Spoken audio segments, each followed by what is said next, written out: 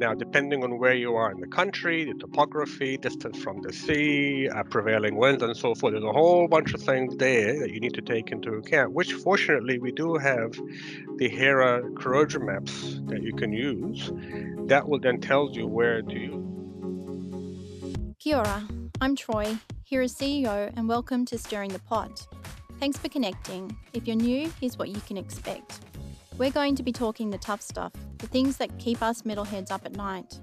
There are many challenges facing our industry, and equally many opinions on how we should tackle them. Stirring the Pot provides a facilitated forum to discuss and challenge these viewpoints. So let's get to the nuts and bolts of it. Kia ora, I am Kawa, HERA's Manager Structural Systems. Today, we are talking with Raed El-Sarraf, Technical Principal with WSP in New Zealand. Raed has extensive experience in corrosion engineering and asset integrity management of structural steel and other metallic structures. He has been involved in development of HERA weathering steel design guideline for both New Zealand and Australia. We will talk about structural weathering steel performance. For anyone who isn't aware, can you tell us what weathering steel is? Yep. So weathering steel, or to use the technical term, structural steel with improved atmospheric corrosion resistance. It is a high-strength, low-alloy steel, so that in the suitable environment, it may be left without any protective coating on it, because it forms a really well-adhering protective rust layer, also known as a patina, which minimizes further corrosion. So what happened is that rust patina layer formed on the surface, it becomes thicker and harder over time, and it impedes or stops the amount of oxygen and moisture reacting with the steel substrate. So it doesn't stop corrosion, but it had a really reduced corrosion rate over time. Chemically, what we're talking about, the alloying of weathering steel really is only 2% of this total steel makeup, with specific alloy percentages of copper, chromium, silicon, nickel, and in some cases phosphorus. Historically, commonly known as Corten, a lot of people call it Corten. Which is out of Europe and the States, but also BlueScope Australia produces it and calls it Redcore. And in the HERA weathering steel gardens that we have, we call it conventional weathering steel. Weathering steel has been around since the 1930s. It was originally designed as coal hoppers because they had a harder abrasion resistance than mild steel. And then they found out, hold on, it's got all its great properties as well. But over the last 20, 30 years, coaster grades of weathering steel with a higher nickel added weathering steel, for example, has also been produced by Nippon Steel. So there are different types of weathering steel depending on where you want to use them. Great. So, you know that one of the problems of materials or structural elements is time-dependent performance due to corrosion. So I think based on your description and what you are saying about weathering steel, probably we can expect it pretty stable or at least very expected response over lifetime. Apart from this, what are the benefits of weathering steel? Well, the main benefit is really the reduced maintenance over its life compared to, I guess you can say, a conventional painted steel a bridge or a structure. So it will probably cost a little bit more upfront compared to if you're comparing weathering steel with the cost of an unpainted carbon steel. Yeah. But when you take the cost of the paint as well, compared to the weathering steel together, it could be comparable or maybe even slightly higher up front. But it's that whole of life total long-term cost benefits. The other benefits of that, because you don't have to maintain a coating anymore, the patina Yeah. itself protects itself. So that's Yeah. one benefit. Yeah. Other benefit is it got environmental and safety benefits, again related to not requiring the need to future maintenance and applying coatings and so forth.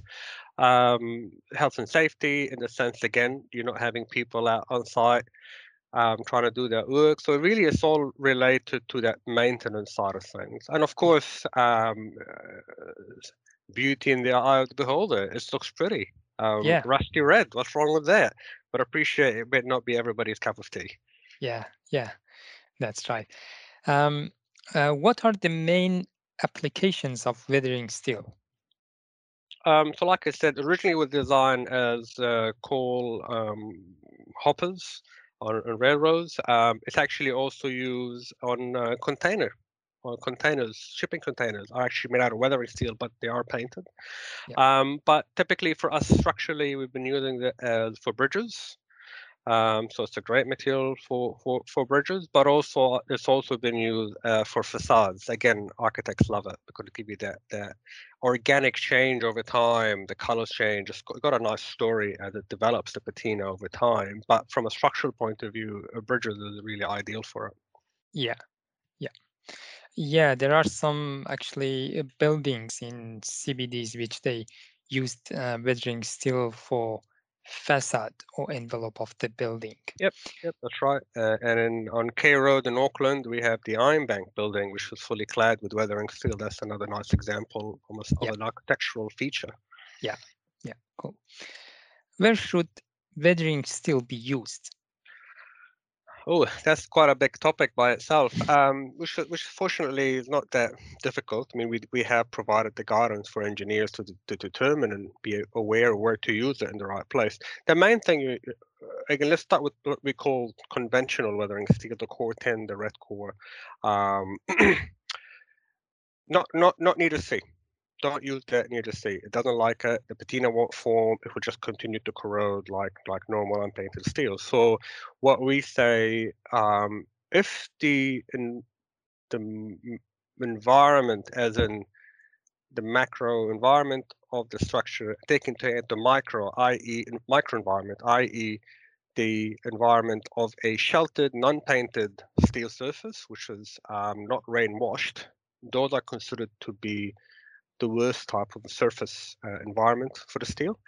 For those anywhere that is a C3 medium, so basically category corrosivity category C3, which is medium corrosion and less, you could use weathering steel. Now, depending on where you are in the country, the topography, distance from the sea, prevailing winds, and so forth, there's a whole bunch of things there that you need to take into account, which fortunately we do have the HERA corrosion maps that you can use. That will then tell you where to use it. So that could range from 2 to 5 kilometers from the sea on the east coast of the country, possibly could be 15 to 20 kilometers, let's say, on the west coast or of New Zealand or of the South Island, or let's say in Wellington, because that's mainly to do with the prevailing wind blowing the source further in. So it is very specific on where you are in the country, but as Yeah. long as using those HERA corrosion maps, you can then dictate, well, I can use it here, as long as my corrosivity overall is less than C3. Yeah. If you are in a C4 or C5, and our C5 is your very high corrosion rate, which is typically within 100 or 500 meters from the sea, depending on the coast, which coast you're on, of course. Yeah. In the past, we used to say, do not use weathering steel. Yeah. But with the introduction of the coastal grades, of the nickel added coastal grades of weathering steel in New Zealand now, we do have this option. So again, it's selecting the right material for the environment to get the maximum potential out of it. It's very Yeah. important. Oh, that's very important actually. It means that you have a different weathering steel for different corrosive zone, Yep. and that would be great. Let's discuss in more details about engineering aspects or characteristics of weathering steel.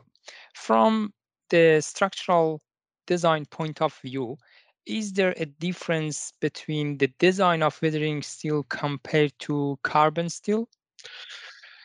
Yeah, so the main difference that designers need to take into account is the corrosion allowance. So like we said, the patina is what protects the weathering steel, and the patina grows over time.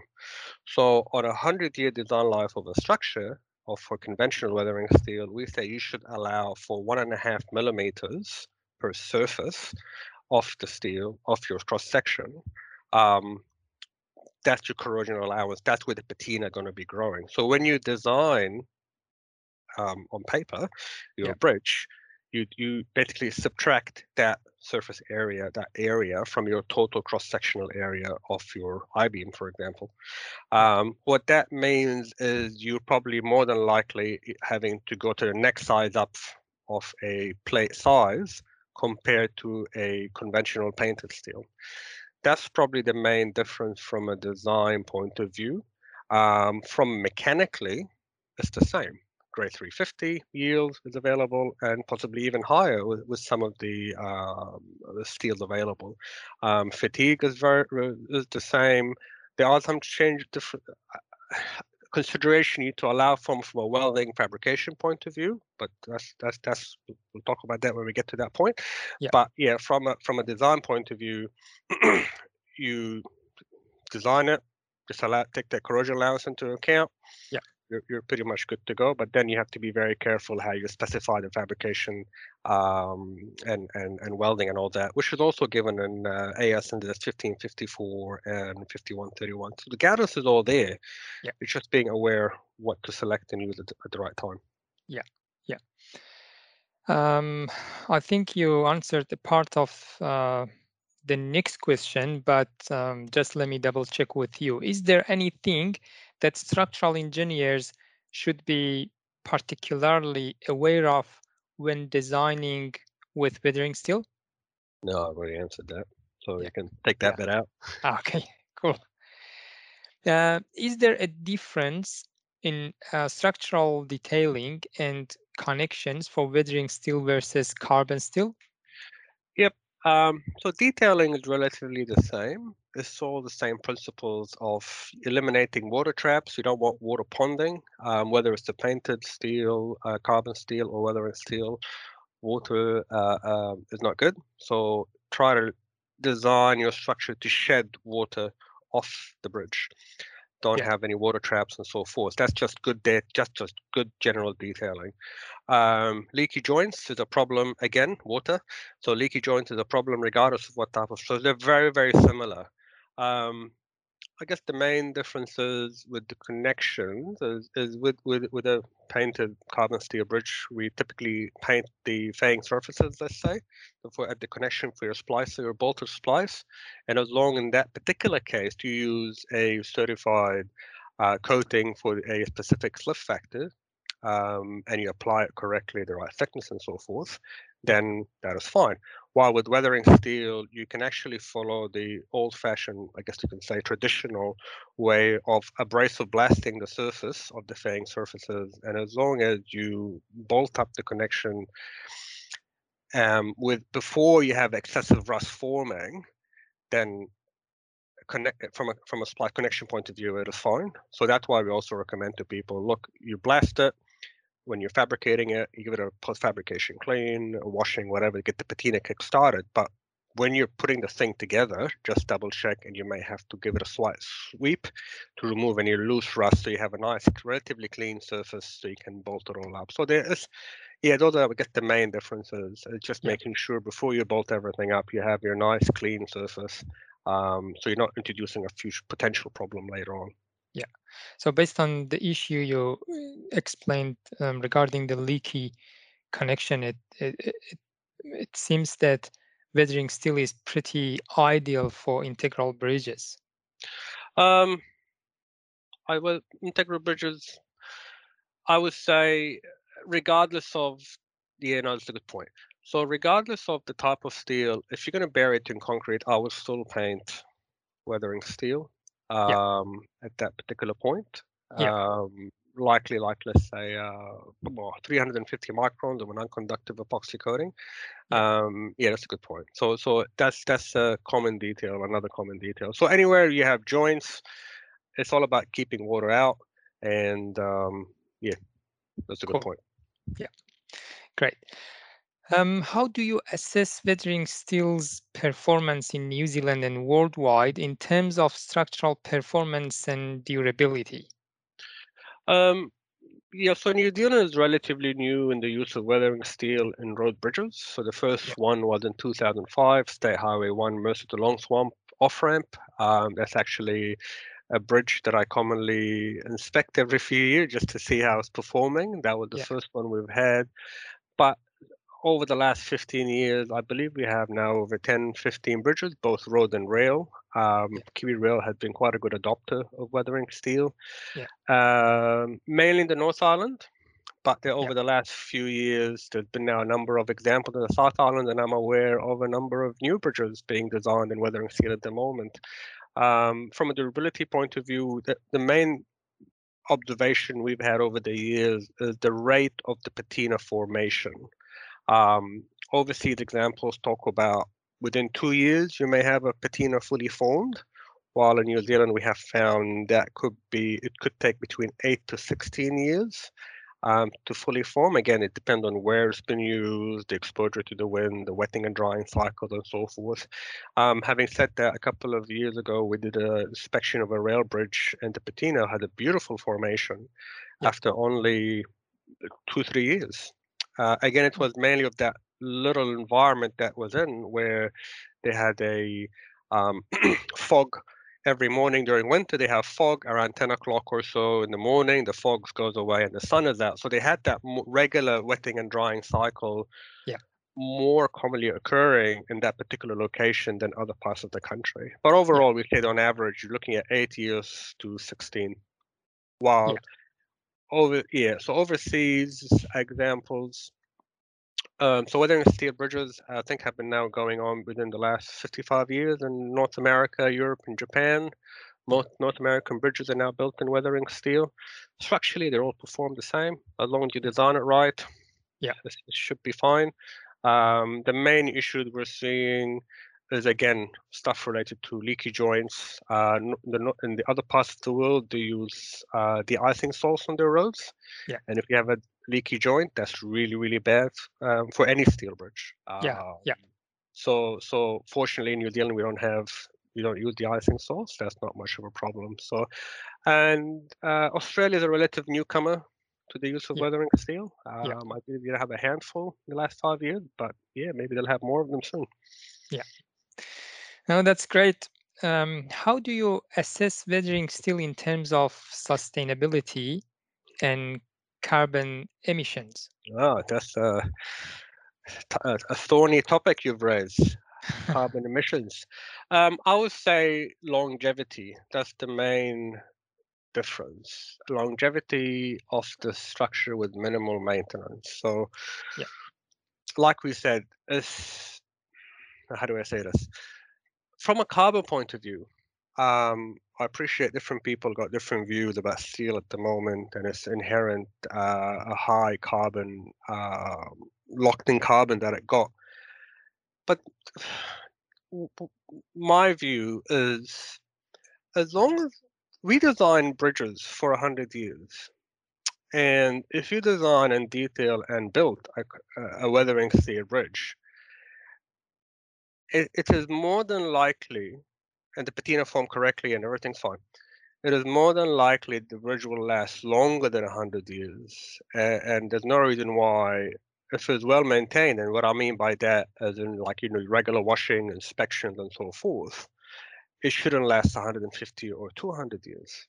So from a carbon point of view, my view is if you have something that you've built, which should have a longer life of a couple of, 100 plus years, you've locked in that carbon, you've maximized its use for as long as possible.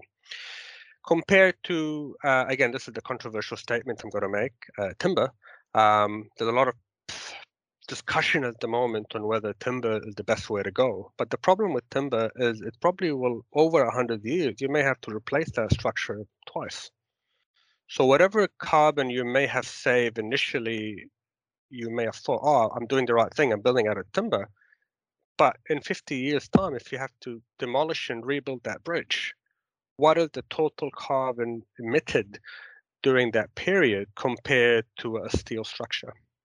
So I Exactly. appreciate it's a controversial statement apparently these days, and we probably need to do a little bit more research on this. But that's, in my view, why design a short-term structure while, yes, it may cost us more in carbon point of view, but you're locking it and you're getting something that could last 100 or 200 years.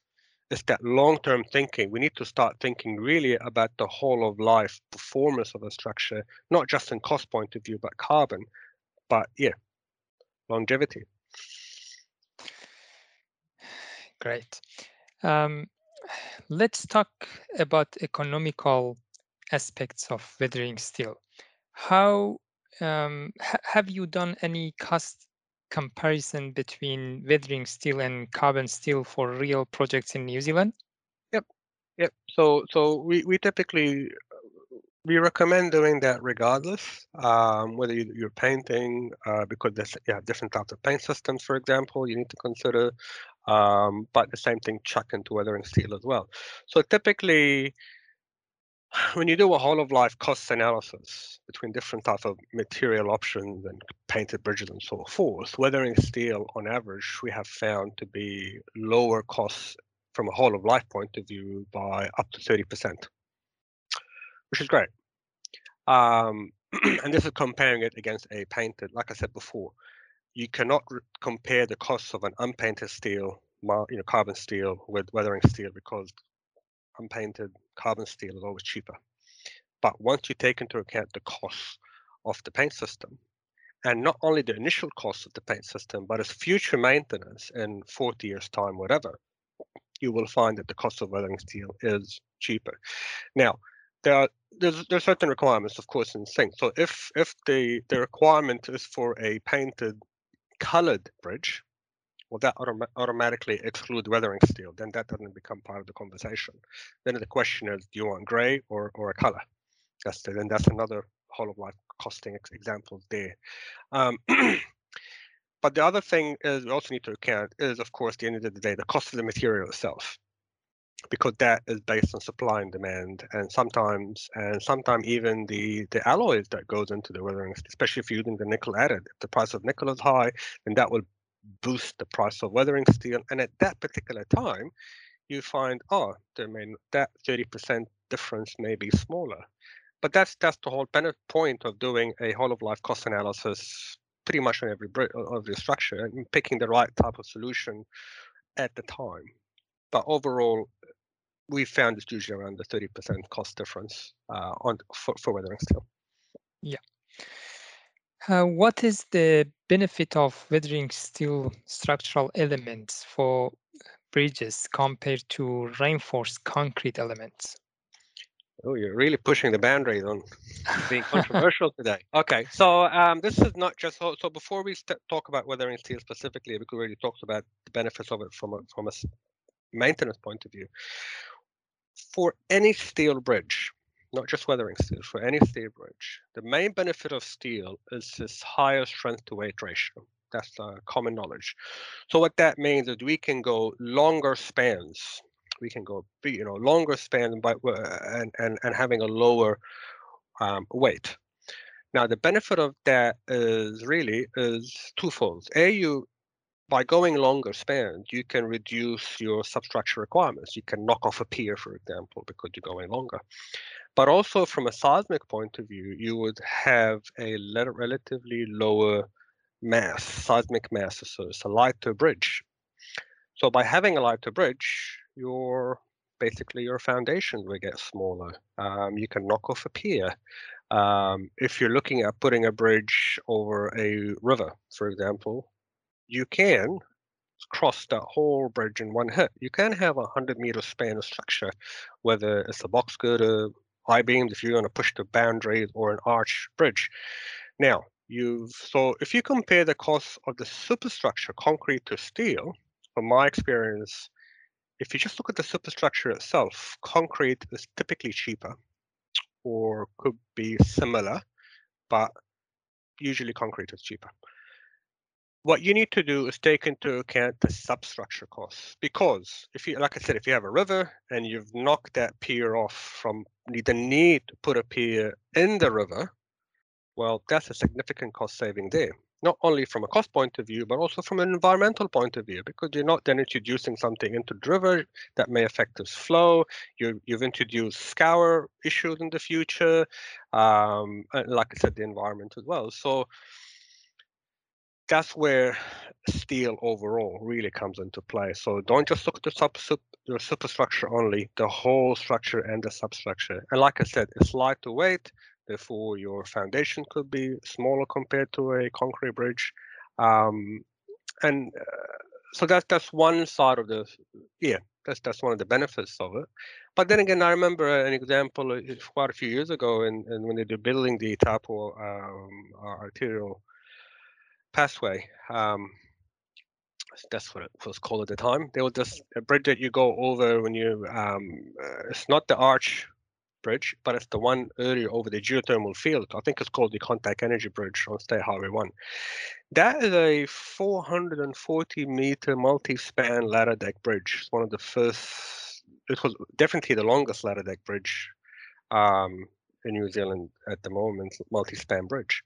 And at the time, I remember the designer, I was talking to him, and he said, well, originally we were planning to simply move earth and build this big embankment and get to the arch bridge, and away we go.